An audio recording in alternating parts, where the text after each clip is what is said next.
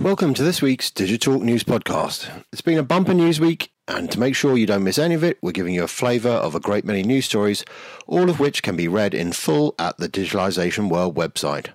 Hold on tight as the news stories come thick and fast. A new survey has shown that 88% of companies believe self-service will be the fastest growing channel in customer service by 2021. The report, commissioned by Unbabel, reveals that average speed of answer is no longer the gold standard by which customer support is measured. When asked which general factors had the highest impact on customer satisfaction, nearly all respondents rated solving the customer's problem as having the most impact, followed by providing knowledgeable support agents, with speed of case resolution only third most important.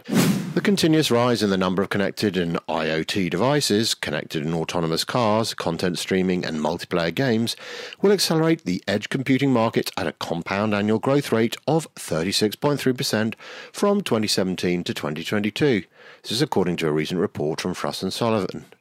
With the number of connected devices set to triple by 2025, and with most of these applications requiring close to zero latency data transfer, the $768 million global edge computing market is forecast to touch $3.62 billion by 2022. The fastest growing edge segments will be small and medium capacity, which are likely to grow at a compound annual growth rate of 63.7% and 30.9% respectively.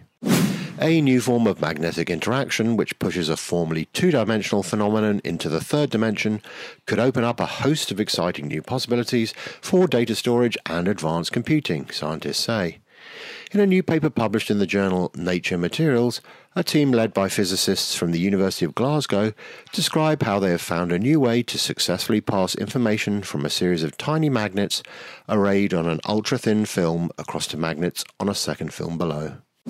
By 2021, 90% of current enterprise blockchain platform implementations will require replacement within 18 months to remain competitive, secure, and avoid obsolescence, according to Gartner. Moving on to some data center news, micro data center market is set to grow from its current market value at over $3 billion in 2018 to US $14.5 billion by 2025. This is according to new research report by Global Market Insights. Green Mountain AS and Schneider Electric have announced a 3 megawatt data center capacity at the DC2 Telemark site. It's now gone live in readiness for customer occupation. In order to achieve rapid deployment of the brownfield development and to meet customer requirements, Green Mountain deployed Schneider Electric's prefabricated EcoStruxure modular data center infrastructure, reducing time to market by 50%. KO Data's London data center campus will operate using 100% renewable energy and be cost neutral to its customers. When the campus is operating at full load, 43.5 MVA, this will effectively reduce CO2 emissions by plus 80,000 tonnes per annum, the equivalent of removing 30,000 plus vehicles from the road. In the past 12 months, the hyperscale cloud companies alone have procured over 100 megawatts of co-location capacity in the four FLAP markets of Frankfurt, London, Amsterdam and Paris. This equates to a capital investment of $800 million, according to new research from CBRE. CBRE analysis shows that the four FLAP markets set a new high for Q1 take-up, recording 41 megawatts. Frankfurt particularly shone, representing nearly 50% of the total, and Paris had a second consecutive quarter of over 10 megawatt of take-up, the first time it's ever managed the feat. And moving on to some security news. SolarWinds has released findings from a new IDC white paper.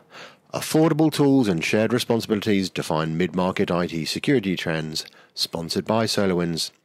The white paper is based on a survey of both IT and non-IT respondents on their organization's cybersecurity practices to explore the threat landscape, revealing that organizations are prioritizing security in terms of budget and tool adoption, but are vulnerable to even greater risks that exist within organizations. Specifically, nearly 62% of survey respondents cited user errors as the top cybersecurity threat within the company, claiming that user mistakes contributed to the largest attack exposure. Of these insider threats, more than half of survey respondents reported that regular employees pose the biggest risk for insider abuse or misuse. Beyond Trust has published the 2019 Privileged Access Threat Report. In its fourth edition, the global survey explores the visibility, control and management that IT organizations in the US, APAC, Europe and Middle East have over employees, contractors and third-party vendors with privileged access to their networks.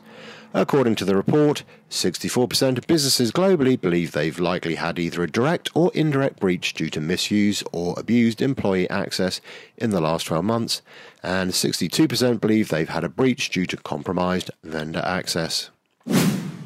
While attack vectors remain largely the same year over year, attack volume will increase and cybercrime may be vastly underreported. This is according to the 2019 State of Cybersecurity study from Global IT and Cybersecurity Association, ISACA. UK businesses continue to house dark data within their organisations, creating a honeypot for cybercriminals, finds research from Veritas Technologies. The Value of Data study, conducted by Vanson Bourne for Veritas, surveyed 1,500 IT decision-makers and data managers across 15 countries, including 100 from the UK. It reveals that on average nearly half of all data within UK organisations remains unclassified or untagged, indicating that businesses have limited or no visibility over vast volumes of potentially business-critical data, creating a ripe target for hackers. A lack of skills is considered to be one of the biggest challenges facing organisations managing operational technology risks today, according to a new online poll conducted by NTT Security. The poll also reveals that when it comes to who is responsible within the business for securing OT, most people feel it falls to the engineering function rather than the security or IT department. Ascension has released the results of a research project to understand the state of cybersecurity in modern SMEs. The research revealed that while a significant proportion of SMEs believe in their current approach to security, they are struggling when it comes to allocation of budget. There's increasingly uncertainty on whether the investment into the security solutions they're currently using is worth the cost. The survey also reveals that SMEs have been slow to implement AI solutions, despite the vast majority of SMEs surveyed, 81%, thinking that AI will be fundamental to the future of cybersecurity. And finally, the 2019 Veeam Cloud Data Management Report indicates that 73% of organizations are failing to meet users' demands for uninterrupted access to applications and data. Many companies are now looking to embrace cloud data management to better meet protection needs and leverage the power of their data. That's all the news for this week. Thanks for listening.